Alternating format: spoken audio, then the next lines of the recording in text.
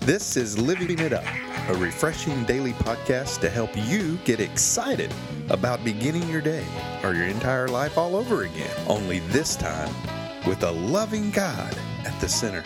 We hope you experience joy from listening and find yourself laughing and living it up on the way to beginning again. For more teaching and encouragement from the Neils, visit their Facebook page at Living It Up Beginning Again or their website at livingitup.org. Now, here's Scott and Teresa. Hey, everybody, guess what? If you're questioning God for answers to something that you didn't see coming, don't force the issue. There's no point in doing that. Just trust that He will give you the answers to you when He knows you're ready and if He wants you to have them at all. Yeah. You know, there's a little sidebar there. If He wants you to have them. That's He may right. not want you to know. So we just have to ask Him if we're that curious or we feel like we need to know, but not force it. Yeah. Because, you know, God will give us the answers when He knows we're ready for them and if He wants us to have them.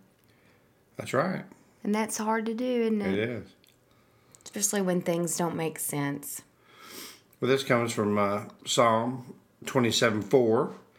And there's actually a lot of good. Psalm 27 is very dear to me. And Psalm 27:4, I'm going to read that to you. And later on, we're going to read a little bit more. So it says, "One thing I have desired of the Lord, that will I seek, that I may dwell in the house of the Lord all the days of my life, to behold the beauty of the Lord, and to inquire in His temple."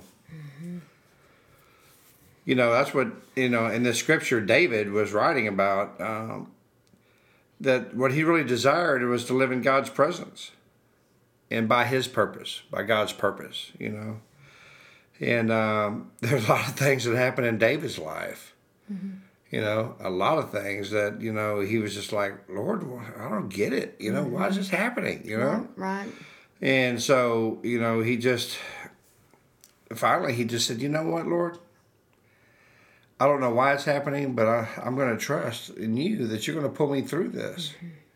And by doing that, I mean, David became, you know, the king, you know, and the seat of our Savior.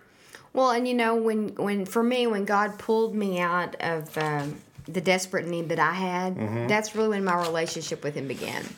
Yeah. Because I had I'd been in church my whole life, but had more of a religious spirit about me. But when God met some desperate needs that I had, in this particular time I'm talking about when I was going through divorce, another time when my father passed away, and different things like that. When He meets those desperate needs the way nothing and no one else can, your relationship with Him goes to a whole nother level. It can start for some, it can go to a different level like it did with me.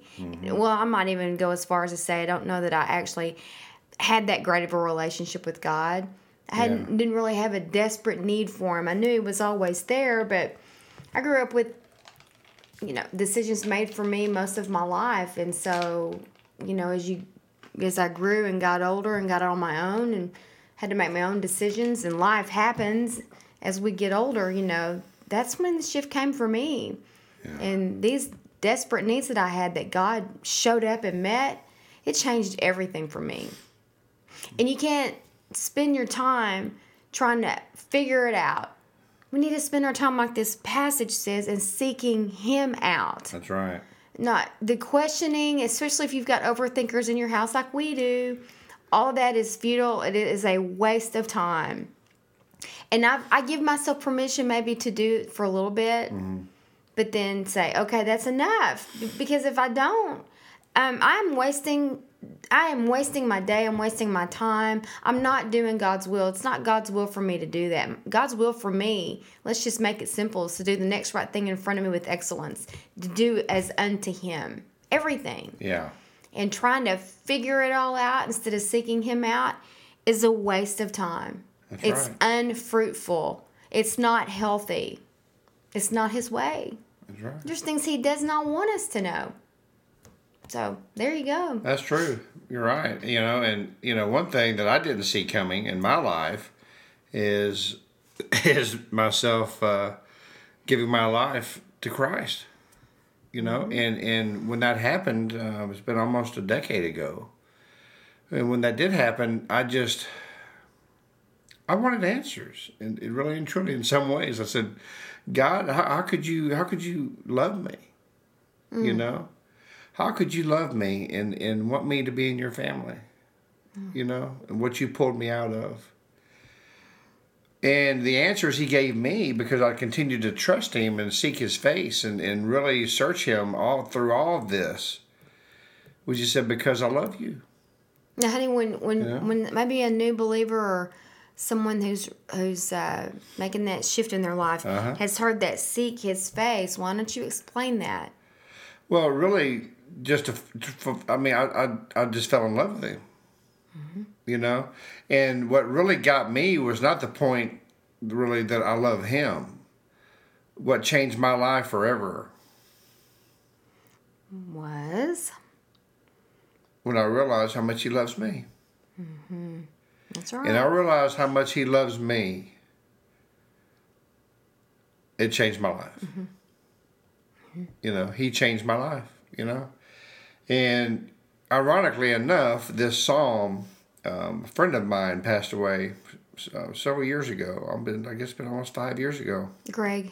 Yeah, Greg. And I didn't know why that he was taken. I didn't, you know, at that time, you know. But I just knew, you know, that he was sick, and, you know, and I just felt like God, you know, said, you know what, he's suffering too much. So as I was praying with him after he was already gone, and it was just he and I in his room, this psalm came to me. And when I spoke at his funeral, this is what I read, because that's the only way I could get through it. And I was praying that would help someone in that audience, maybe his mom or dad or sisters, his wife. And the rest of the psalm goes like this. 5 through 8 says, "For in the time of trouble he shall hide me in the pavilion. In the secret place of his tabernacle he shall hide me. He shall set me high upon a rock. And now my head shall be lifted up above all my enemies around me. Therefore I will offer sacrifices of joy in his tabernacle. I will sing, yes, I will sing praises to the Lord. Hear, O Lord, when I cry with my voice. Have mercy also upon me and answer me. When you said, seek my face, my heart said to you, your face, Lord, I will seek." That's beautiful.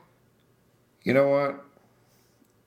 It's not our position to question the Lord of Lords and the King of Kings. What it is to fall deeply head over heels in love with him. By realizing how much he loves you. And by doing that, that's where the trust comes. And you just go, you know what? It is what it is. But it's like you said, you can fall into that. But does he really love me? Me? Oh, you can definitely fall into that. I mean, that's where the, you know, Satan wants you to, you know. He's got so many other kids. Yeah. You know? But what's great about God is he's everywhere. Is you're the only one he's thinking about. Right. And that other person next to you is the only person he's thinking about. That's I mean, right. he can be everywhere. That's right. And that's why he's God, and we're not. And when you really grasp that, it's like saying you're his only child. Yeah. You know? I mean, it really is. You know, so don't get all hung up on having to know the answers. You know, God, I just don't understand why this is happening. Well, you know what? Maybe it's not your time to understand it. And you know what? Sometimes it's the saying, it is what it is. And we wrote in our Monday Word, just because you sneeze doesn't mean you're allergic to your spouse or to your job. Or maybe your you dog. just sneezed. Yeah. You know, maybe I found a gecko in the house. Okay, does that mean that I don't know if geckos have nests or what they have, but just because I found a gecko doesn't mean that our house is infested with them somewhere. Right. Maybe a gecko just came in through the door. Sometimes it just is.